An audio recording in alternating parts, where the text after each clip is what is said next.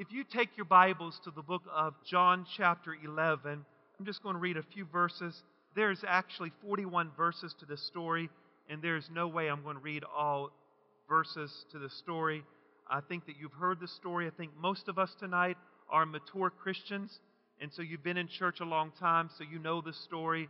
So I feel like it's unnecessary for me to read all the story to you because you should know the story. Amen. So John chapter 11, beginning with verse number 1, I want you to listen to the words of St. John as he records the story of Lazarus. John chapter 11 and verse number 1. Verse number 1. Now a certain man was sick, Lazarus, of Bethany, the town of Mary and the sister Martha. And it was that Mary who anointed the Lord with fragrant oil and wiped his feet with her hair, whose brother Lazarus was sick. Therefore the sisters sent to him, saying, Lord, behold, he whom you love is sick. Therefore the sisters sent to him, saying, Lord, behold, he who you love is sick. It's interesting to me. The scripture says that, Jesus is very close to this family. And he's very close to Martha and Mary, and Lazarus is probably one of his best friends, and they're concerned because he's very close to this family, and so they're giving the word to him that your friend is very sick. Verse number 4, and when Jesus heard this, he said, This sickness is not unto death, but for the glory of God, that the Son of God may be glorified through it.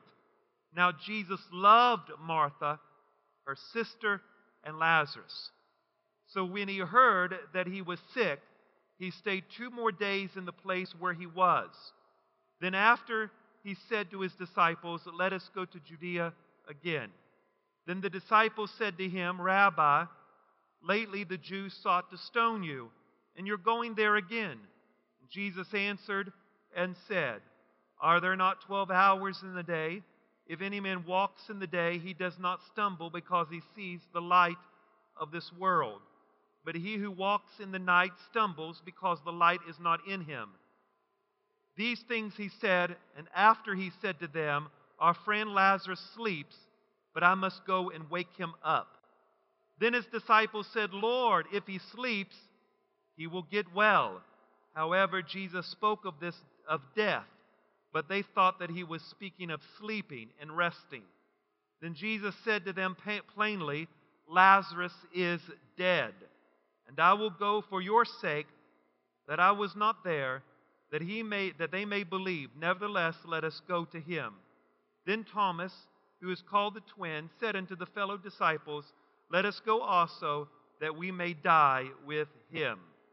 And so, Lord, we ask the blessing of the preaching of the word. We know your word is already anointed. It is the preacher tonight that needs to be anointed.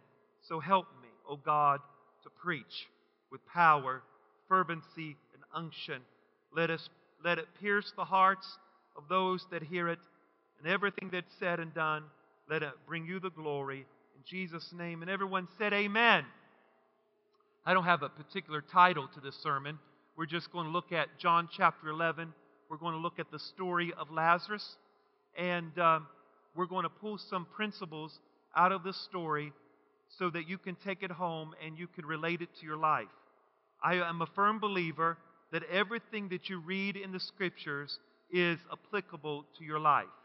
You just don't read the Scriptures to read them, but that you read the Scriptures because everything that was written is for our understanding. Everything that was written is for our learning. And sometimes when we read the Scriptures, we don't think that. But everything that was written in the Scriptures is for our learning. This is an extra scripture I want you to see. And I've read this scripture many times, probably in the last 6 months, but I think it's important that you see it with what I'm saying tonight. If they could put it behind me, I would appreciate it. Romans chapter 15 and verse number 4. Romans chapter 15, verse 4. I want you to see what the Apostle Paul is saying here. He said, For whatever things was written before were written for our learning, that through the patience and comfort of the Scriptures we might have hope. In other words, everything that was written in the Scriptures were written for our example. Everything. Every story was written for our example. Everything we read was written for our learning. So when you come to the Scriptures, the ancient Scriptures that I have in front of you, this Bible was handed to us by the apostles, by the prophets. It is thousands of years old, and it's been translated into many languages. The Bible that I hold in my hand was written for our understanding, and it was written for our example. So everything we read is applicable to us. And I believe through the Holy Spirit, He can bring to light some principles that's found in each story so that it can bring comfort to you and reassurance in your life. So when we read the Scriptures, let us come to the Bible with not only our logic, not only with our reason, but let us go to the Bible with our heart. Because the Scripture is spiritually discerned, not just discerned by your mind. Sometimes as Pentecostals, we want to check our minds out at the front door and just get in the Spirit and worship Him with our heart. But in pursuing God, you've got to pursue Him with your head and your heart. Some churches is all about knowing, and some churches is all about feeling. Some churches come to church to know about God, but there's no feeling there. There's no emotion involved. Some churches is all about the emotion, and there's no head knowledge. But I believe that if you're going to grow in God, you have to have a component of both. You got to know God, you got to use your mind, you got to use your reason, got to use your logic, but yet at the same time, Christianity is experiential. That means you can experience it. Not only can you read it, but you can experience it with your heart. So we engage both, your heart and your head. And that's what the type of church I want to develop. I want us to know the power of God. I want us to experience the power of God. I want you to be changed. But at the same time, I don't want you to be ignorant. I want you to know the Word of God. I want you to know the reason why you're shouting about what you're shouting about. Can I hear an amen? And so both of them, you've got to have both of them. So everything we read is for our learning. Everything we read is for our understanding. And when you look at this story, the raising of Lazarus from the dead, it is only recorded in the book of John. It's only recorded in the book of John. And the reason this story was recorded, and you've got to understand something, the reason that any of the stories was recorded was not only for our understanding, but it also proved to us who Jesus is. So when Jesus raised Lazarus from the dead, when He brought sight to the blind, when he brought healing to the lame man, when He brought healing to the man that was crippled, all of those miracles testify to us about who Jesus is. Jesus is the Son of God, and Jesus is the Son of Man. He is 100% man, He's 100% God. As man, He can sleep in the boat, but as God, He can command the winds and the waves to be still. As man, He can weep at the tomb of Lazarus, but as God, He can raise Lazarus from the dead. He is not 50% man and 50% God. He is 100% man and 100% God. He is man enough to understand your weakness, but He's God enough to deliver you from your trials and your tribulation. He is the God-man, the hypostatic union when the divine and humanity meets together. He is God, He is man, and the book of John testifies that not only is He man, He is God at the same time. He's man because He weeps at the tomb of Lazarus. Why does He weep? Because He loved Lazarus. Lazarus was His friend. He wept because he had a relationship with him. He loved him. That shows His humanity. But yet He's God because He commanded that dead body that was in the grave 4 days to get up and walk again. He is God and man. And that's the wonderful thing about Christianity.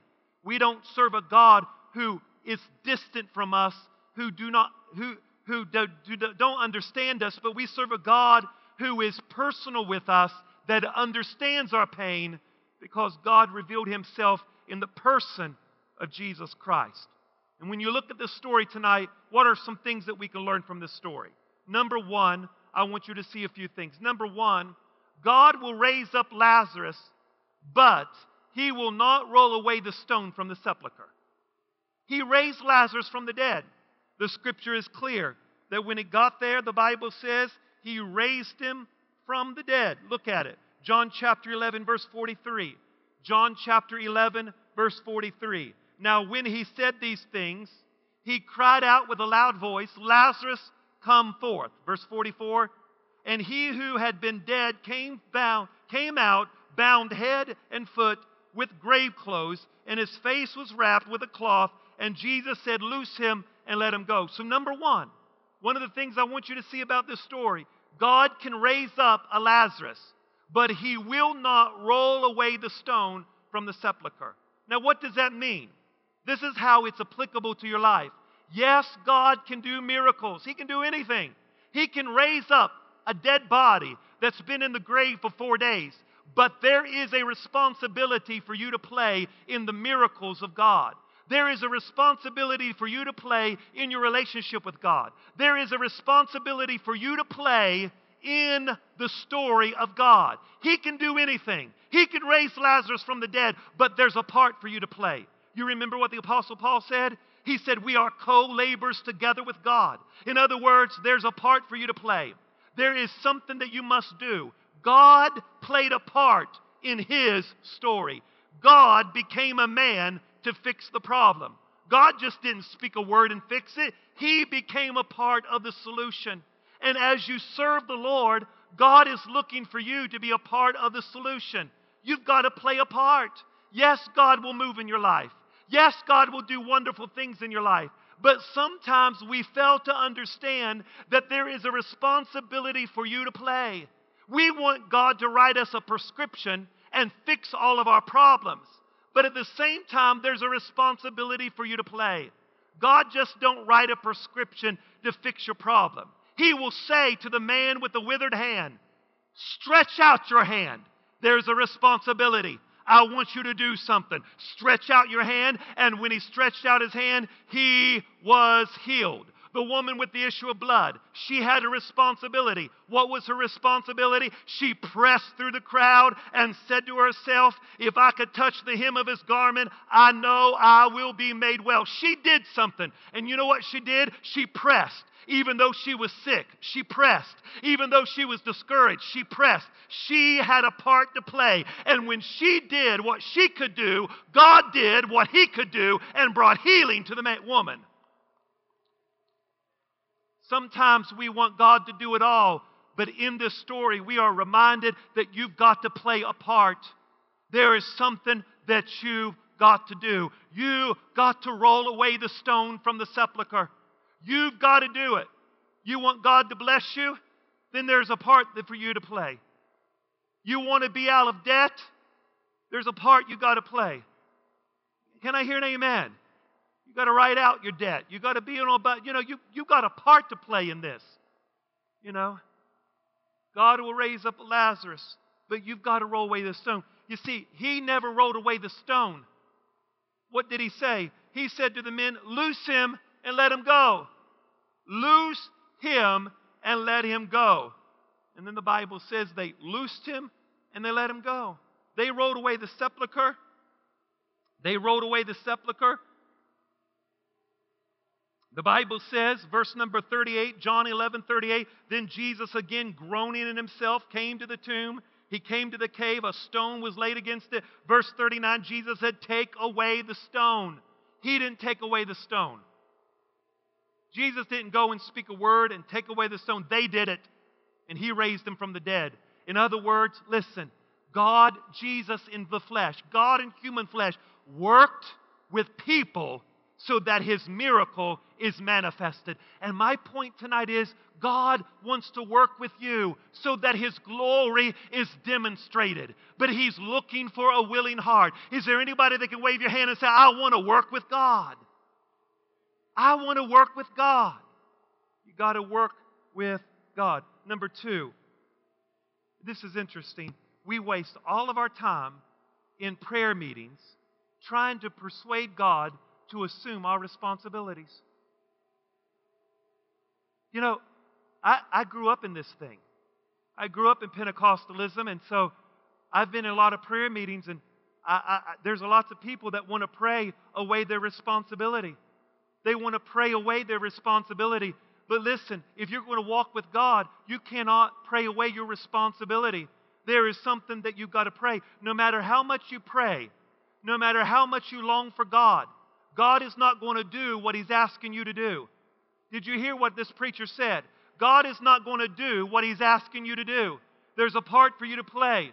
We waste a lot of time in our prayer meetings asking God to bless somebody, and God is saying, do you have the means to bless them? Don't pray for your neighbor to be blessed if you got it in your resources to be blessed. Don't pray that somebody works in the kids ministry. If you're physically able, you go work in the kids ministry. Do not pray about things that you have the power to do in yourself. Quit praying about things you got power to do. And that's why we don't see the answers to our prayers, because we're not working together with God. You have the ability to do something. You have the ability to do something. We waste a lot of time in our prayer meeting praying and to persuade God of our responsibilities, to assume our responsibility. Number 3, sometimes I think that we're praying when we should be proceeding. It's good that we pray, but at the same time we should be proceeding. You need to pray as you go. You need to pray as you go forward. If you're not intentionally going forward, you are unintentionally going back. I'm going to say that again. If you're not intentionally going forward, you're unintentionally going back. I say that often because it's true. Christians don't blow out, Christians leak out. You don't wake up one morning and say, I don't love God and I'm going to give up this thing. Nobody does that. It's just a little compromise here. Compromise leads to captivity. And when you begin to compromise a little bit, it's going to cause you to go back. If you're not intentionally going forward, you're unintentionally going back. You see, let's pray as we go. Let's pray as we give. Let's pray as we build. Let's pray as we encourage. Let's pray as we go. Number 4, prayer will accomplish great things, but prayer will not do everything. Prayer will not do everything. Prayer is not going to feed a child that is hungry tonight. Prayer does not feed them. Prayer does not feed a child that does not clothe a child that has no clothes. Prayer does not do that, folks. Jesus said, if you do it to the least of these, you do it to me. Jesus said that when you stand before me, I'm going to ask you if you clothed them and if you did it in my name. If you fed them, if you did it in my name. Let's quit praying about things we have the ability to do. You feed them. You clothe them. You speak the words of encouragement. You pray for your brothers and your sisters. If you see somebody hurting, you be the hands and feet of Jesus. We are the body of Christ. You be the hands. You be the feet. You have a mouth. It doesn't cost you anything to be nice. It doesn't cost you anything to encourage somebody. The only thing it costs you is your pride. Be the hands and the feet of Jesus. We assume a lot. We pray that God would somehow take our responsibility. There's a few other things I want you to see. Look at John chapter 11. Those are the 4 main points. I got some extra bonus points. Everybody shout bonus points. Are you ready for the bonus points? Get this. John chapter 11. I want you to see this scripture. John chapter 11 verse number 20. John chapter 11 verse number 20. I want you to see this scripture. Then Martha, as soon as she heard that Jesus was coming, went and met him, but Mary was sitting in the house. Now remember what I said this morning? There's a Mary and there's a Martha, right? Mary in Scripture sat at his feet while Martha was busy serving. Now everybody look at me. This is so important. Mary sat at Jesus' feet and worshiped while Martha served. And the problem in the church is we need both. We need people who serve and we need people who worship. All right? We need them both. The problem is if you serve all the time and you never worship, you exalt your service as an idol. Your worship has to outweigh your service. Because if your worship don't outweigh your service, your heart becomes corrupted in your service. You need a Martha activity, but a Mary heart. Both of them go together. And that is why I said this morning, people can serve in the nursery and kids' church and go to hell. Because all they're doing is serving and they don't have time to be at his feet. They don't have time to be in worship. They have to, we got to do both. We got to serve and we got to worship. Because our service comes out of a heart of worship. That keeps our service directed to God. And if you are serving and not worshiping, then your service becomes an idol and it becomes as a gift to edify you and not edify the church. You hear me? That's why you've got to, your worship has to equal or outweigh your service in Scripture. John chapter 11, verse 20, Martha, as soon as she heard this, she was sitting. Listen, one of them, Martha, went out to Jesus, and Mary sat at the house. There's two types of people in the church. There are those who have fervent belief, and there are those who have active faith. Martha had active faith. In other words, she heard that Jesus is coming, so guess what she did? She went out to meet him, while Mary sat in the house. You see the difference? One had fervent faith, one had active belief. Martha had active belief, active faith. She went to Jesus, while Mary had fervent belief. I said that wrong earlier. So Mary had fervent belief, while Martha had active faith. We got to have both people in the church. We got to have people who have fervent belief, who will sit in the church and believe God and pray, but we also got to have people that go out to meet Jesus. We got to have people who are active in their faith. There is two types of people, fervent belief and active faith. And I believe we need both of those ingredients in our life. We got to be fervent in spirit and we got to be active in our faith. You know what James said? James said that your faith should be active. Faith without works is dead. Your true faith is living. True faith is active. True faith does something. It does you no good to say you're saved and you're a Christian when there's no fruit being evident in your life. Jesus said, your faithfulness doesn't please me, your fruitfulness pleases me. And for years we have focused on people being faithful, be faithful, be faithful. And I said this morning, the other coin to this thing, the other side to this thing is you've got to be fruitful. You've got to be faithful and fruitful, because what glorifies God is our fruit, not our faithfulness. Jesus said, they will know you by your love. What's love? Love is the fruit of the Spirit. They will see your fruit and glorify your Father who is in heaven. Matthew chapter 3, Jesus says, so let your light so shine before men that they may see a fruit, good works, and glorify your Father in heaven.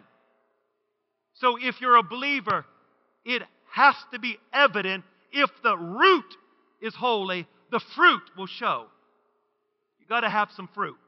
Got to be shown. And Jesus said in John chapter 15, if there is no fruit in your life, He will axe you down. He will take you down. He will cut you down. You've got to bear fruit. There's got to be evidence of some active faith. So in this story, you see Martha, you see Mary, you see one having fervent belief and one having active faith. And I believe those two ingredients are important as we progress with God. Another bonus thing I want to add to this is that, the story of Lazarus teaches us, because he stayed 2 days extra.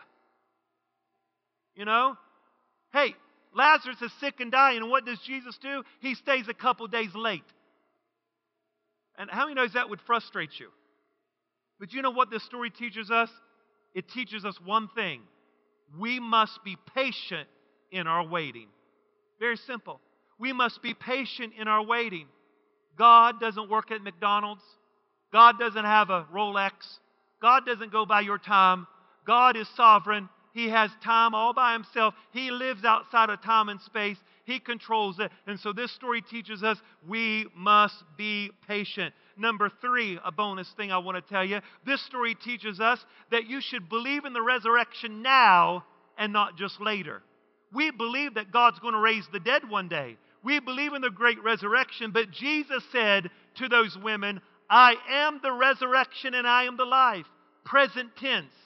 Jesus is saying, listen, I can resurrect things that are dead now. I know that you're waiting for the great day of the Lord, but I am present now in your life to resurrect some things. How many could testify with Pastor Josh, you believe that God can resurrect anything in your life? And I believe that those things that we think are dead are not dead. Jesus said, I'm going to wake them up. The things that we think are dead in our life are not dead. They are just sleeping. I just want to shout right there. Let me just prophesy to you. Some of you think there's some dead things in your life. Maybe the marriage is dead. Your dream is dead. The relationship is dead. Your finances are dead. Well, I prophesy to you, it's not dead. It's just sleeping. And there's going to come a time that God's going to come and wake it up. You're going to have a resurrection. Hallelujah. Going to have a resurrection. So this story teaches us that the resurrection power of God is just not for the future. It is for today, right now. He can resurrect some things. He can resurrect some things. It's interesting to me that the chapter before, look at this. John chapter 10, look at this. John chapter 10, verse 16. I want you to see the parallel between chapter 10 and chapter 11. Look at it. John chapter 10 and verse number 16. Jesus has given this discourse about sheep. Is that right? Look at it. And other sheep I have which are not of this fold. Now, let me just insert this. The Mormon church thinks Jesus went to America, and they use this scripture to say, but anyway. And other sheep I have which are not in this fold. Who's he talking about? The Gentiles. He's speaking to the Jewish people. He's saying to the Gentiles, there's other sheep that you don't know of, but I'm going to bring them in. He says, I'm going to bring them, and they are going to what? Hear.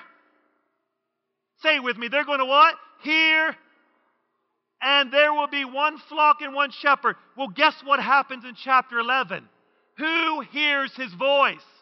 Lazarus hears his voice.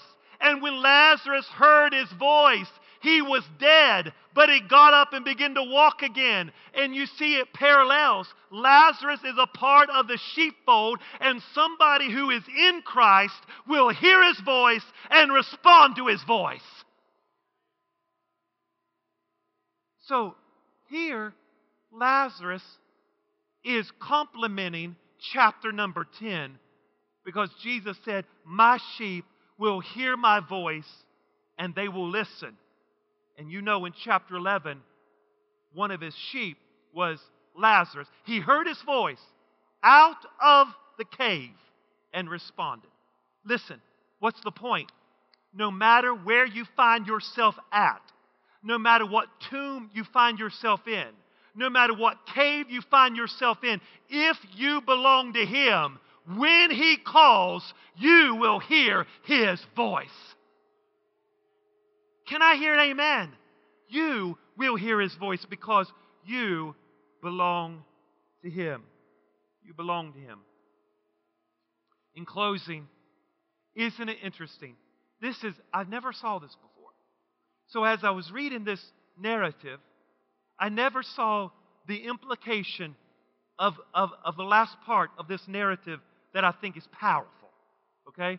So if you've never heard anything I said about the story, I want you to get this because I think it's powerful.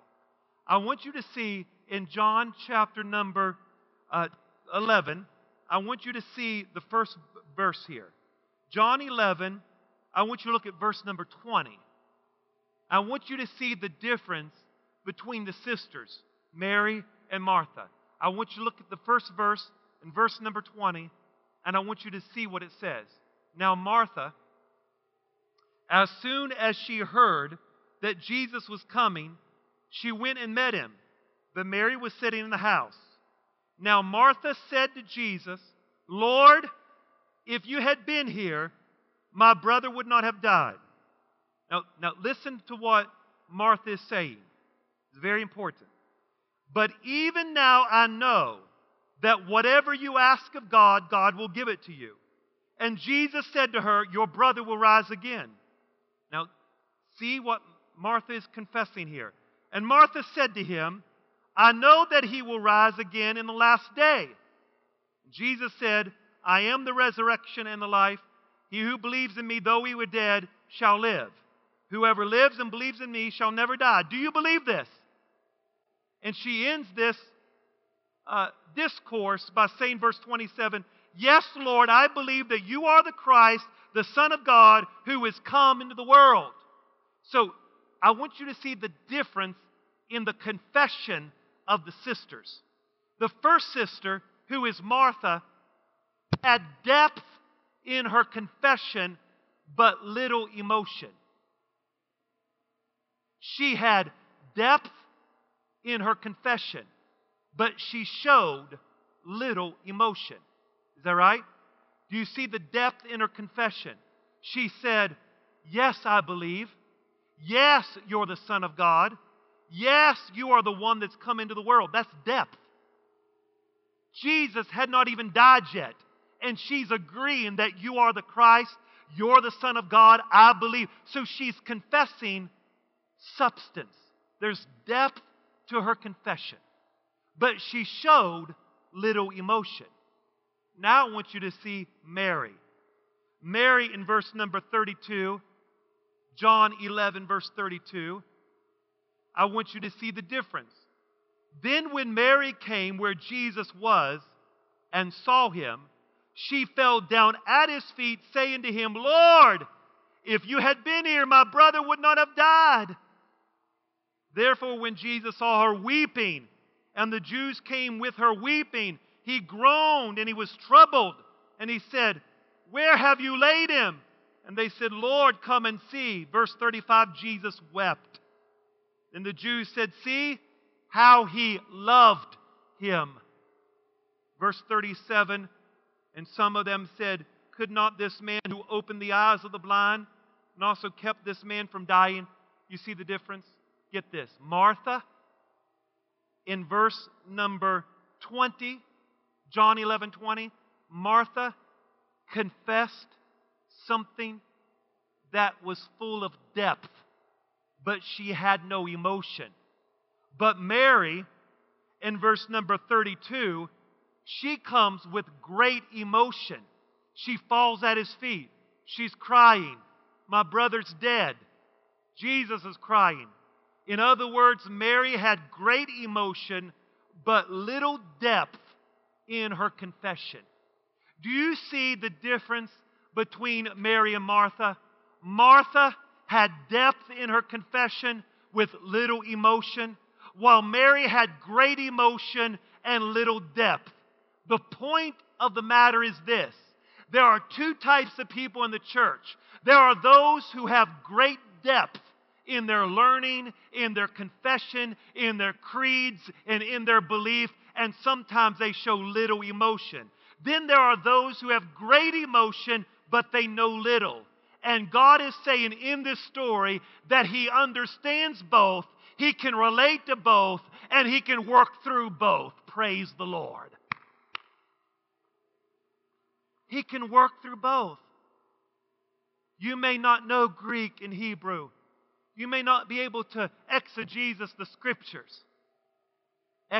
Pull out. This X is the word for out. Pull out of the Scripture. You may not be able to pull anything out. Maybe you can read the Bible and say, "Pastor, I've read this Bible. I don't understand anything it says." But you know how to worship, so you come up front and tears going down your cheek, and you're worshiping and you love God, but you don't understand everything. You don't have great knowledge of the Scriptures. You want to learn. I want to let you know, don't let anybody condemn you. Don't let anybody push you down, because God could still use you. Can I hear an amen? Then there are those who have great substance, but little emotion. And God can use you too. Amen. I said amen. I'm so glad that we got some Marthas in the house and we got some Marys in the house. Come on, somebody. How many would agree with me? We need both in the house. We need some Marthas and we need some Marys in the house.